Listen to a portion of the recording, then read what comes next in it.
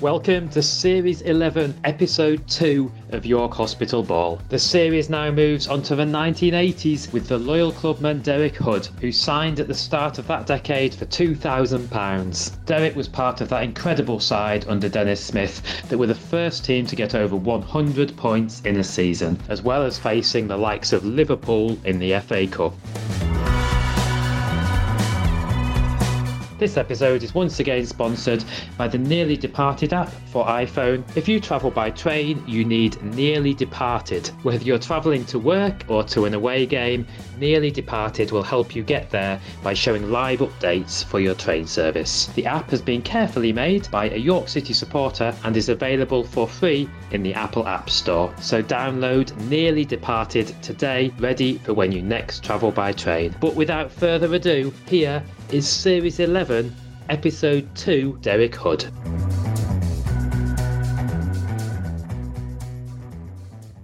Derek, thank you so much for braving the weather and coming down to our studios here at York Hospital Radio. Lots of York City to cover, but first of all, how does a lad from the North East end up starting a career at West Brom? Well, that's the old-fashioned way that it used to be. They used to have scouts in the country at one time who would go around watching you playing school football, Saturday football even, and that's where I got picked up. I was playing for the school team, which was Washington Comprehensive at the time, and on the weekends I was playing for an under-18 team called Usworth, and that's where I got scouted. School holidays, trips down to West Bromwich, 1 week at a time, 2 weeks at a time, and back again, and it went on from there until they eventually decided to sign me as an apprentice. I don't think that happens now. They'll have agents that do it all for them. Yeah.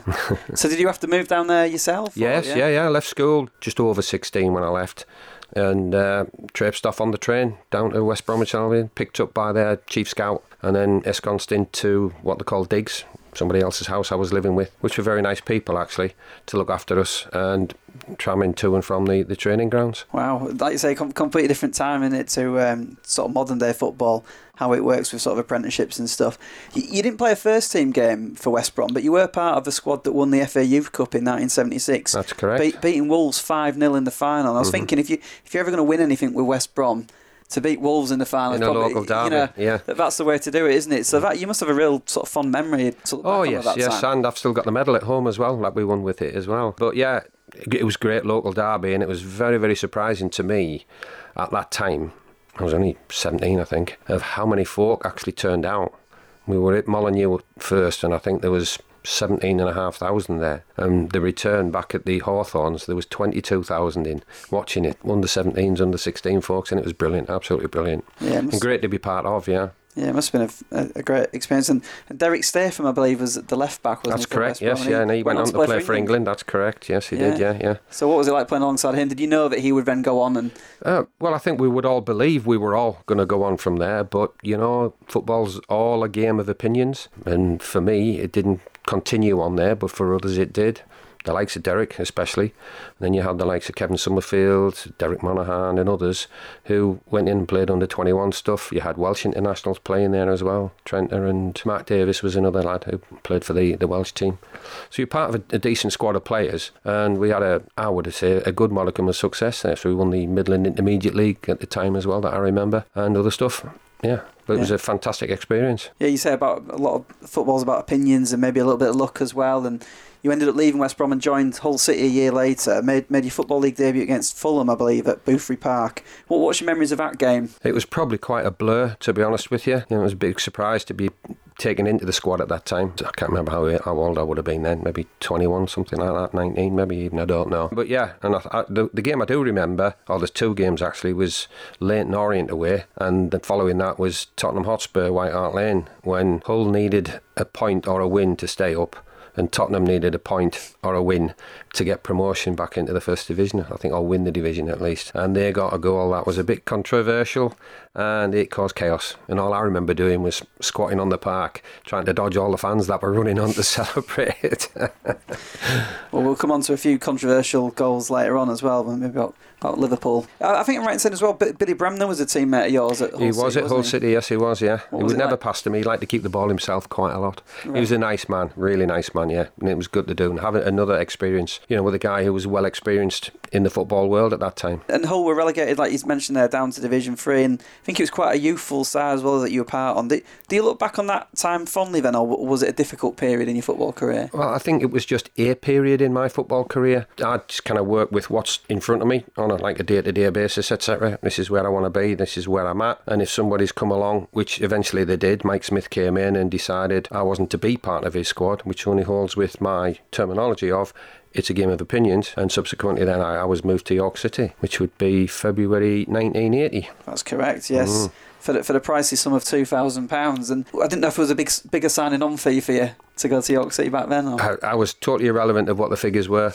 That didn't matter to me. I was going to play football for somebody else. And that was it. I was going to ask you there, was it you were sorting after sort of more first team regular football already at that point in your career? That decision itself at Hull City was the manager's decision. He'd not long been in post, and I'm sure he'd taken advice off other people who had been there a lot longer, and I was just one that was going to be surplus to his requirements. So getting another club was important to me. York City came along. I don't believe anybody else did, but it's been beneficial to me, and also I hope to York City themselves as well. Absolutely. And you made your debut versus Halifax Town in a 2-2 draw, and I think you scored in the next game at home to Portsmouth. Did you feel like you were kind of at home straight away then at Bootham Crescent? Yeah, pretty much. Yeah, absolutely. So I love Bootham Crescent. You know, I believe it was an evening match as well. If I think right now, and there's nothing better, especially when it's a cold, frosty night, and then floodlights are on, and you're up and down the wing, getting in and out. It was a great atmosphere, and that kind of kept me in place, really. Yeah, I'm happy here. It suits me fine, and I seem to have been taken in by the fans as well. I mean, you'd go on to play in such a golden era for the club, but I was looking back on those early days for you, that 1980-81 season. I think they came rock bottom of the Football League. The last game of the season was against Northampton Town in front of 1,167 people, which I think is still a record low attendance for the club. I know there was better times, obviously, that came around the corner, but that must have been a real tough slog, really. And I was thinking from yourself, you'd gone from that successful FA Cup winning environment, like you say, thinking you might have been able to play at a high level, and then going to a club that needed to sort of apply for re-election. We sort of seen football at two ends of the spectrum by this point in your career. Well, I'd just like to say, to accept things as you go along, and that was our fate at the time. And the only good thing about that was the club were in such a good position and well respected, I believe, that they were, through the panel, re-elected back to the league. So we had to start from scratch again. We were part of a team that ended up last, which is not a good feeling. And then things started stepping forward after that, you know. Took a little while, but we eventually got there. Squads change, you know, managers come in and had try different things, do different ways, and we ended up with a successful little period when Dennis Smith came along he was on loan, I think, for a little while as a player coach, and then eventually took the job, and we had the success we did for that short period of time. Yeah, well, I've got here, sort of, thankfully 81-82 was much better for the club, and for you personally as well. I think you were ever present. You scored 8 goals that season, assumed penalty duties as well. How did you get on penalties? Well, I'm just a believer of pick your spot and hit it hard. I don't like to see all this jiggery pokery that they're trying to do nowadays to fool keepers this and fool keepers the other. Pick your spot, hit it hard, pace will win out. Yeah. And most of the time it did for me. I did miss a few, but, you know, keep the guest right and got a good hand on it. Unlucky. How did you get on to being the penalty taker? With there being other being strikers at the club, how did you get ahead of them? Oh, no, I presumed I had the most bottle at the time to say, yeah, I'll do it. Because you do get some strikers who, yeah, they love scoring goals and they like the trickery, but they don't like standing one-on-one at a penalty. And they're just scared to do it. So, yeah, I'll do it. So that's what I did. And after I'd missed one, I'd still step up and take the next one. It's just what you had belief in yourself to do. Yeah, a lot of self-belief. I think Keith Walwyn had signed that summer as well. Arguably York City's best ever player, I think. And did you sort of, again, when you saw him in training for the first time, did you sort of feel like he would go on and have the career that he had? Well, you would expect a lot from Keith because of the size he was. You know, he's a big lad. He came from the Chesterfield hierarchy, and they were always big believers in having tall, strong players. And Keith was. You could not knock him off the ball at all. And he was great for the club because he could hold the ball up for us with his colleague at Sanderman, Johnny Byrne. Great pairing, absolutely. And then the midfield could get in and around it. And I think that's what Dennis built it on, you know, to get midfielders forward beyond them if necessary, and then Keith just knocking everybody about. And Dennis had this, I think it was Andy Leenan who told me that Dennis had this thing of young against old in training, and so you would have been on Keith Walwyn's team, weren't you, in the five-a-sides and stuff like that? Yeah, well, I'd only been, what would I been, 24, something like that, yeah, so you could class me as young if you like.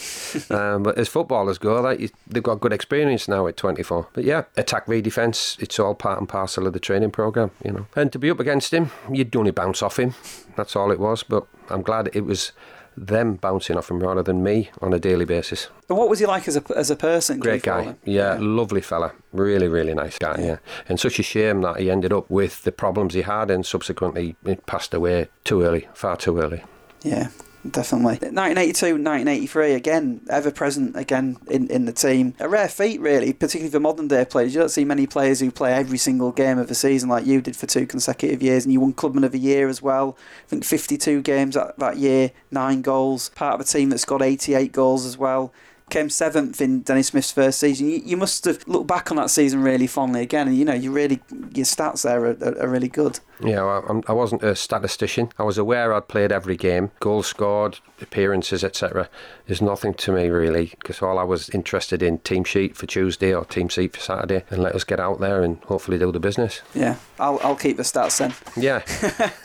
Remember, I'm 40 years down the line. There's a lot missing upstairs now, Okay. 65 in 4 weeks, 3 weeks' time, sorry. I'll try filling the gaps for you. You were playing so many different positions as well. I mean, this is for me, I didn't see you play, I was too young, but looking back at it, I mean, you were perceived as sort of utility man, again, a term probably more associated with that time period, but I noticed in your time at Bootham Crescent, you wore so many different numbers, and these were obviously associated to positions you were playing. Potentially, again, maybe a club record, you wore number 2, 3, 4, 5, 6, 8, 10, 11, plus 12 and 13. I mean, was it your choice to be this sort of versatile player, or what was your best position? I think I was just a guy who was be willing to help out if that's what the team needed. And bear in mind, we didn't have large squads like you've got nowadays, so you can mix and match like they could.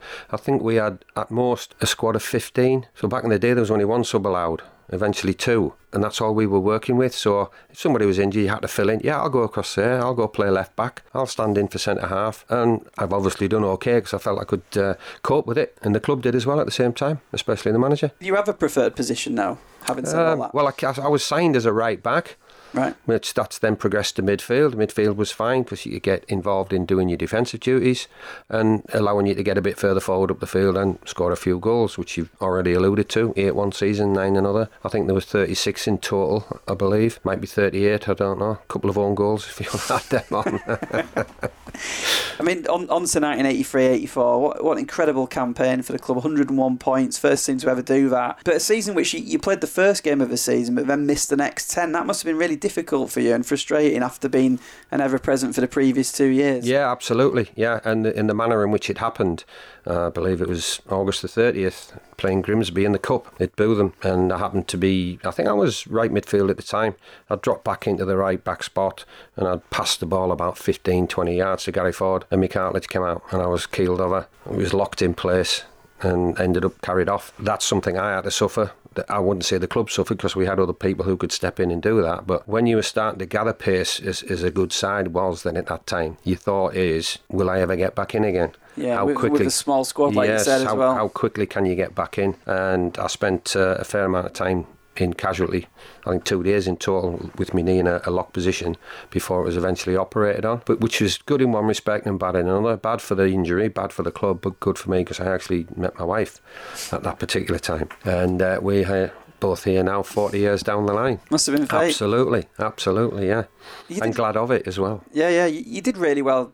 Obviously, then to get back, I didn't realise the extent of that injury. To get back within 10 games, is pretty impressive. I think I played a game in the reserves after 5.5 weeks, and then maybe a week later I was back in the first team squad and back playing again. And to play again in that side as well, it must have been a real pleasure to be part of. I mean, probably not just playing but training as well with the sort of confidence around those players. I mean, every player I've spoken to who played in that era said that they just went out and expected to win every week. That's correct. We had a mindset that we were never going to get beat. Start in the right manner will not get beat. We had poor games occasionally, but we got away with it, and I think that's the sign of a good squad and a team over the year, that you're going to get a little purple patch where things don't go like you want them really to, but we would scrap a draw or we get another win out of something, and generally we were all doing the same thing. We were there for the same thing, looking for each other, looking after each other, on and off the pitch, and that's where we all just seemed to gel. And what was it that Dennis did, and even Viv Busby as well, who I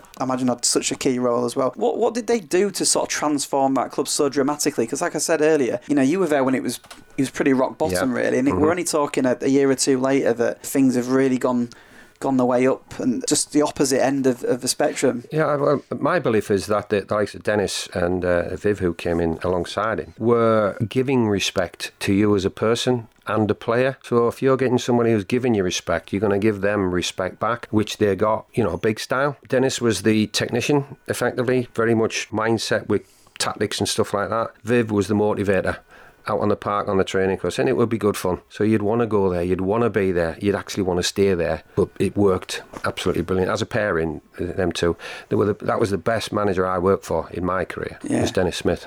And then the thing is as well, it was his first job as well, wasn't it? And he probably wasn't much older than the players, was he? So to sort of get that respect off the players was really impressive as well. Well, I think he was doing his homework. When he came on loan, he'd obviously made a plan of trying to get into management because he was at the end of his career as such. And when he was driving up to come in, he actually came via where I was living, and he would pick me up and take us into coaching and drop me off and go that way on. So you got a bit of an idea of what he was like and his thought process, and it was all positive. Really was positive. So when he stepped forward to be the manager, that for me was an easy transition. He knew what he wanted, he knew what he was talking about, and it proved it over the 4 years that he was there. Absolutely. And clearly you played with some brilliant players alongside you as well, like the likes of John Byrne you mentioned earlier, John McPhail, Ricky Sprague, Gary Ford, Brian Pollard, Sean Hazel. So, the list is endless, isn't it, of those players that played in that kind of time frame. What was it like to play alongside those, and anyone in particular that sort of stands out from that era? Well, skill level wise, I think Johnny Byrne was fantastic, but everybody had a skill that was beneficial to the team, and what that was teamwork. Yeah. We all appreciated that. John McPhail, one of the best centre-halves playing at our leagues at that level, he'd never miss a ball in the air, and he could distribute it very, very well as well, and stop the forwards at the same time. Rubbed off for Ricky Sprague. No nonsense, Scottish chappie. Still friendly with Ricky now. We see each other quite a lot. Various functions that we get mixed in with and what have you. But you wouldn't get past him very well neither, and that's what you knew. You could build your confidence on that, saying, well, if you slipped up in midfield, somebody's going to pick up around you. And that just seemed to be part of the squad ethos, if you like. Yeah. And you mentioned earlier, touched upon it a little bit there, that sort of you were close-knit, and I think team spirit was obviously really important as well. It's all right having brilliant players, but you've all got to sort of get on and to have that teamwork ethic, like you say. You kind of need to trust each other, and I think the Bootham Tavern sounds like that was a place where we'd have quite a lot of fictitious birthdays made up by the manager. We'd have a training session, and then I'm planning on maybe I'll go pick some up and we're going to do something. The manager would come in saying, whose birthday is it today? It's yours. And he would be pointing at Sean Hazelgrave, for instance. Yeah, so we all had to go for a beer, and that was his parcel of kind of building a team spirit, keeping us all together. So we all did stuff together, and it wasn't for very long. You were out an hour or two or something like that. Great thing. Yeah, I think I built a lot of team spirit for us. That did. And another sort of character, I know he didn't play, but the groundsman Fozzie. Oh, Brian. Well, what's your kind of memories of him, and any sort of stories you can share with us? Well, the only one I was told of this actually as well. Like the keeper Eddie Blackburn one day was trying to wind him up on the pitch. Fozzie didn't want you on his pitch, and he got that upset. He got the pitchfork out and tried throwing it at him. He didn't get it very far, I'd get anywhere near him, but he was, do not touch my grass. Lovely fella though, really, really nice man. and you scored in the final home game of the season against Bury, which whenever I watch pictures sort of from that time period, it sort of gives me goosebumps watching it. That Bury game where all the fans are sort of around the outside and spilling onto the pitch. Again, it must have been such a great feeling to kind of play in a game like that, knowing that you're going up and winning it convincingly in front of your fans. Yeah, I remember to get the trophy that day. I think at the time Dennis had put me out on loan to Lincoln at that particular time, and he brought that back within a week early, I think it was, and put me into the squad with the game against Bury. And I remember, I think it was curling a free kick into the top corner to make it 3-0. That was a great feeling. And the crowd, the noise you get and the surge, what comes from it, is a real adrenaline rush. It's fantastic. Yeah, and the following season you were a little bit in and out of the side and missed out on the iconic FA Cup game against Arsenal. Was that a challenge for you to sort of watch from the sidelines? Oh yeah, definitely. Yeah, any player would tell you the same. You either hadn't been picked or you'd been injured and not quite fit enough. I think mine would have been, I probably wasn't picked for the squad that particular time. But bear in mind I'd had 2 further operations, I think, on my knee, and things were starting to wear out a little bit. Okay. And but all the same, I'm part of the squad, I'm part of that team, and it was a fantastic win. It really was. Yeah. And of course, the reward for that was to play Liverpool in the next round. And you played in that one, you were back in the team, and the pitch was obviously little bit of a leveller. But when I interviewed Dennis Smith, he said that, and I was surprised at this, he said that really you focused on York City. You didn't focus on Liverpool, sort of preparing for them and sort of putting a plan in place for, say, the quality players that they had. But you just focused on yourselves because you were that confident in kind of what you guys did. That's right. He had a belief that if we're doing it his way and we continue to do the right things for him, we were beating people left, right and centre. So why couldn't we have a go at Liverpool and do that? We got the 1-1 draw. That one there, Craig Johnson climbed all over Stevie Senior. He got the goal. That should have been a free kick. We all know that. You know, that's history. Even Craig Johnson said that himself in that subsequent year. They won the trophy. But he said in the programme, we were beaten at York City. Yeah. But we had to go do the replay, unfortunately. It must have been a great experience for you to test yourself against those sort of players as well. Oh, absolutely, yeah. They're iconic people, the best team in the land at that particular time. Yeah, I mean, they passed it forever. They moaned quite a lot while they were on the park. One particular person in particular, Kenny Dalglish. And I didn't have a set to him. I just told him to shut up. I'm sick of you moaning. Just far better than us anyway. Just get on with it. You know, the pitch is the pitch. We're all got to do the same thing, like, you know. But absolutely, you had them all. John Walks, your Brushies and what have you. It was fabulous. Great feeling. Did Kenny Dalglish say anything back to you when you told him to shut up? No. I was a little bit bigger than him. I mean, the following year, you played in both the Liverpool Cup ties as well, and obviously there was a controversial penalty that they got at Bootham Crescent, and then Keith Walwyn having the goal disallowed at Anfield, where that was so there was no kind of TV cameras picked it up, but everyone I've spoken to, whether it's a player, manager, fan from that game, even the Liverpool players admit that really it shouldn't have been disallowed. Gary Ford, when I spoke to him, you could tell he was still angry about it. Well, we all are. Yeah, we all are. I've got my wife with me in the back of the studio there, and she was dead in line with it up in the stand, she tells me. And it was never a foul at all whatsoever. And we could see that on the pitch. But again, maybe that was the start of feigning injuries and diving scenarios coming along and what have you. In between them, Gillespie and Grobbelaar decided it was a foul. The referee decided the same. But for us, it was a goal. Done and dusted. And we would have been further on than where we were. Whereabouts were you on the pitch when that went in? I think I was left side. I was left side midfield, and we'd got it across the side to the right, I think, and Keith broke through past their kind of line of defence. I think they're trying to play a tight line, and he's a big lad. He can get across the ground pretty quickly, and got between them both. Slid in what I believe was fairly. He probably on the edge of the box by that time. He chipped it across to the far side of goal, and he just bounced in the corner like, and that was done. But we ended up with Mr. Grobbelaar with what seemed to be a broken arm, and Gillespie with a broken leg, and all of a sudden the linesman flagging for a free kick. So yeah, you could put me in the likes of Gary Ford's round there. Like, yeah, I'm really peeved that we didn't get the goal that we deserved at that time. What was the dressing room like after the game? Were you all just deflated and flat, or were you angry? What was the... Well, you've got all those emotions. You know, you've had a good go. We've gone to extra time eventually, and you think, right, it didn't really need to go to extra time because we'd actually won the game. But, you know, eventually you've got to accept where it is because nobody's going to go change it anymore. Yeah. But we can still talk. I'm 40 years down the line now, and I'm still peeved about it. And it's always going to be that way. And for the fans, even more so. Because I guess in context, given that the club had lost 7-0 there the previous year, if someone had said to you before the game, oh, you'll go on and lose 3-1 after extra time, you would have taken that before the game, wouldn't you? You'd think, well, that sounds like a good effort compared to the previous year. But given the way that it all panned out... Yeah, 3's better than 7, you could say. Like, yes. You know, but, you know, you're playing at an iconic stadium full of people, 46,500, both times. Such a fantastic atmosphere. And they were a very appreciative audience as well, you know. But, all right, the first year we got stuffed 7. We had a better go the second year, and we got 3-1 in extra time again. Their fans really appreciated that of us and our efforts, and I hope our fans did as well at the same time. And playing in front of a cop as well, that must have been, you know, as a football player, I imagine a real bucket list sort of tick off, isn't it, really? To say that you've done that is incredible. I'm from the old school. I still believe we could have standing enclosures, and that full of people stood is a phenomenal thing to see, and let alone hear. It was really, really good. You get a buzz yourself about that. You pick up a bit of adrenaline from it, and I try and use it in my own benefit. Well, they're shouting for me. They're shouting for us. Come on, let's go have a go. Yeah. And did you touch the sign when you went out? Or? Yeah. Nobody saw me, I don't think. Or would it have mattered, you know? Yeah. Maybe Kenny Dalglish might have said something if he'd have seen you.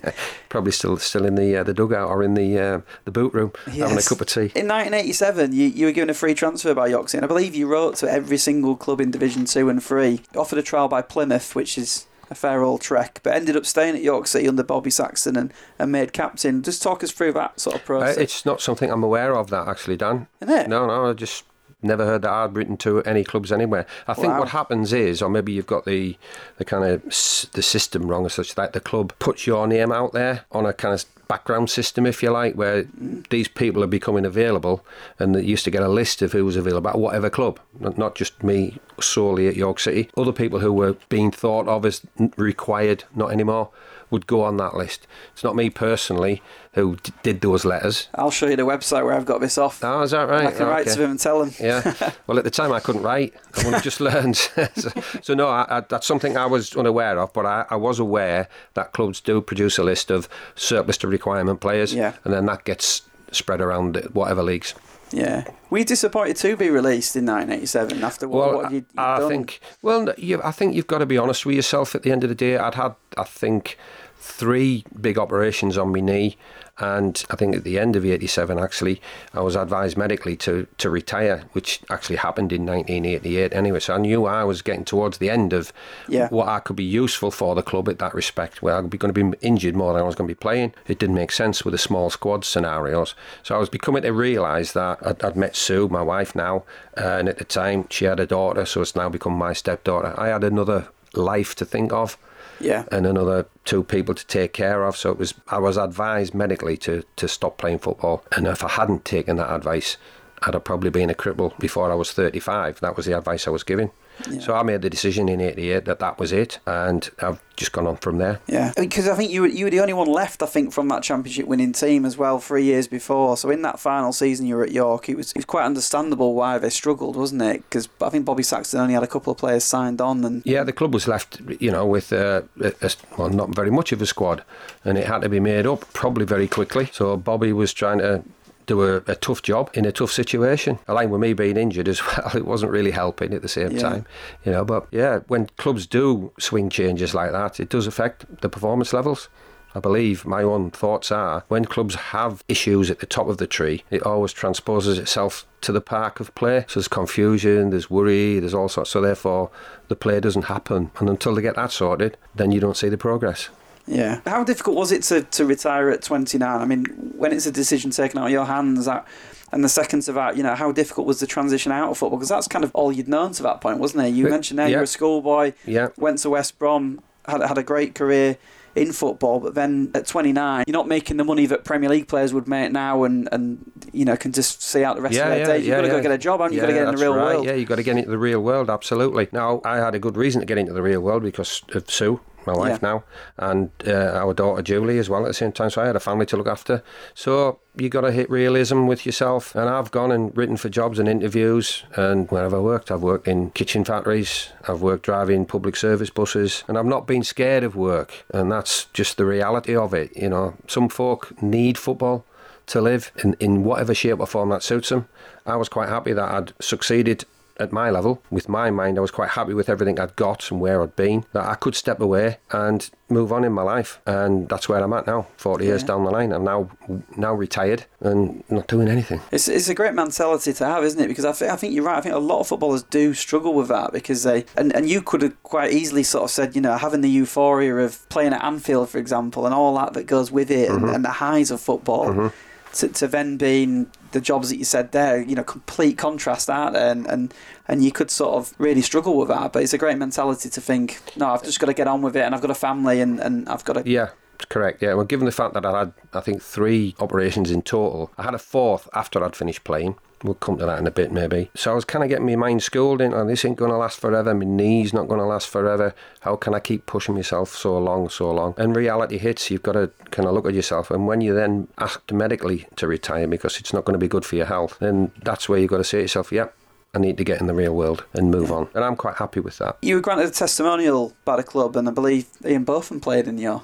we had Ian Botham come to kick the game off, yes.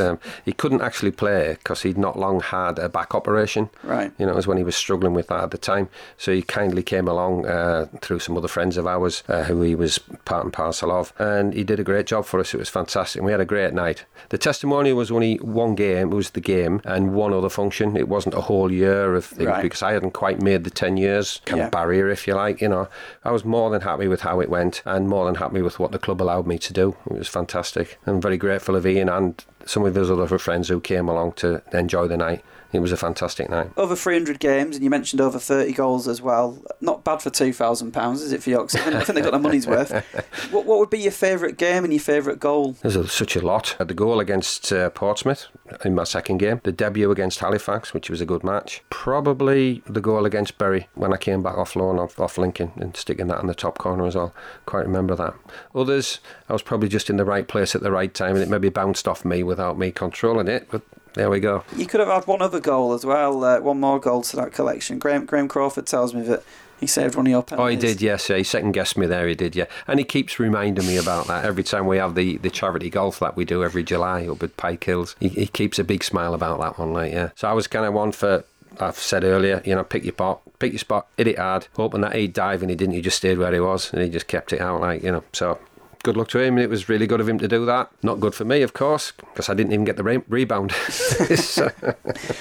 You mentioned about having the fourth knee operation. You said you wanted to. Yes, it's when I'd left the game, and where was I working? I think I was at the kitchen factory at Thorpe Arch. I can't remember what the name of the company was, but I was struggling to bend my knee and run around. So the subsequent medical opinion was that I needed an operation on it again, and what they did was a femoral osteotomy, and to do that, so you've got to bear in mind, no cartilage, bits of bone missing.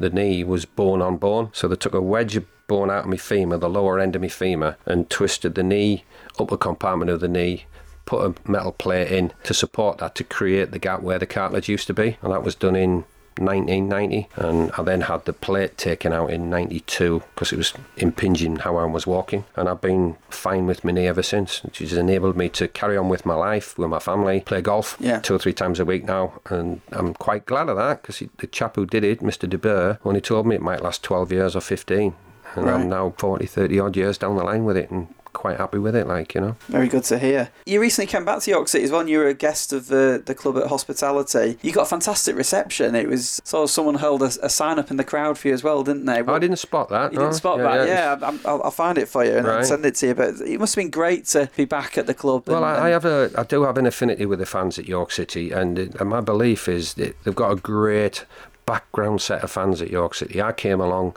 in 1980 and I think we were getting 1,800, but that 1,800 have stayed with York City all of this time, in the good times, in the bad times, when we've been really below where we are. And now we look at the new stadium, and there was nearly 4,000 there against Oxford. We had nearly 7,000 last night against Wigan, Friday night against Wigan, and that background support is absolutely fantastic for this club, and I'm really appreciative of it, and still am to this day. Do you get to watch York very often then? Are you a regular visitor? I get asked across maybe once a year, because if I come as a guest too often, they're hearing the same things and seeing the same things on a regular basis, but there is a lot of squads of players who they can invite as well at the same time. So my last visit, as you quite rightly said, was Oxford, and it was a good game to come to, actually. We had a world-class goal scored for the first goal after 2 minutes. It was just superb, yeah. And I did watch the game Friday night, and I thought we had a good go at Wigan, to say they're 2 leagues above us, and it took a long while to get on top of us, and it was only a mistake by the centre-half trying to pinch a ball in the wrong area that let the guy slip through, because he was an experienced centre-forward. And that's what undid us then, otherwise I think we'd have had another replay. Yeah. And fingers crossed, the club are on an upward trajectory now, and maybe they can emulate some of the achievements you guys had. Absolutely. My statement earlier on about get things right at the top, that settles things down at the bottom, and then the club moves forward, not only with the playing, but with the management side as well at the same time. And I hope the new manager, Mr. Ardley, is getting his head round it, and the players are starting to respond to him, which they certainly seem to against Oxford and against Wigan as well. Well, thanks so much, Derek, for giving up your time. I hope you've enjoyed going over your memories. My pleasure, thank you. Thank you for inviting me.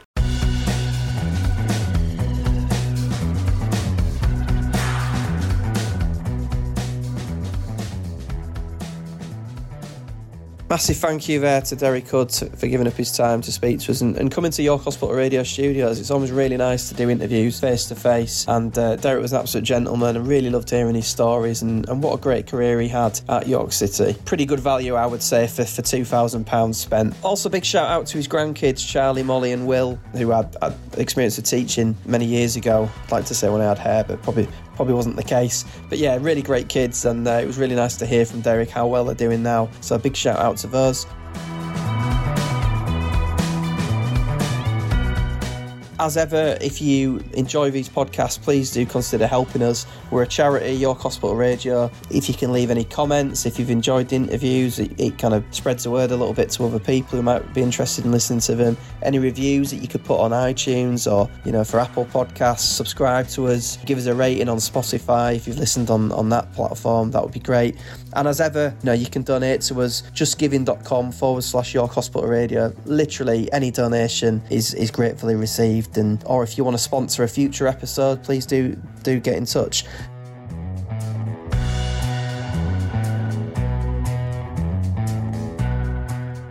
Next week's episode is going to be moving on to the 90s. So we've covered the 80s there with Derek Hood. Next week's the 90s with Neil Tolson, a fantastic striker for York City back in the 90s.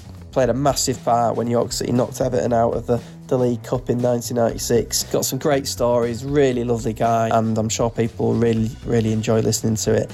And again, even if you didn't see Neil play, if you're a kind of younger listener, I think understanding York City's history is really, really important, and hopefully people will find that with these interviews in this series. But yeah, working our way through the decades, and next time out it's the 90s. So thanks again for listening. See you next time.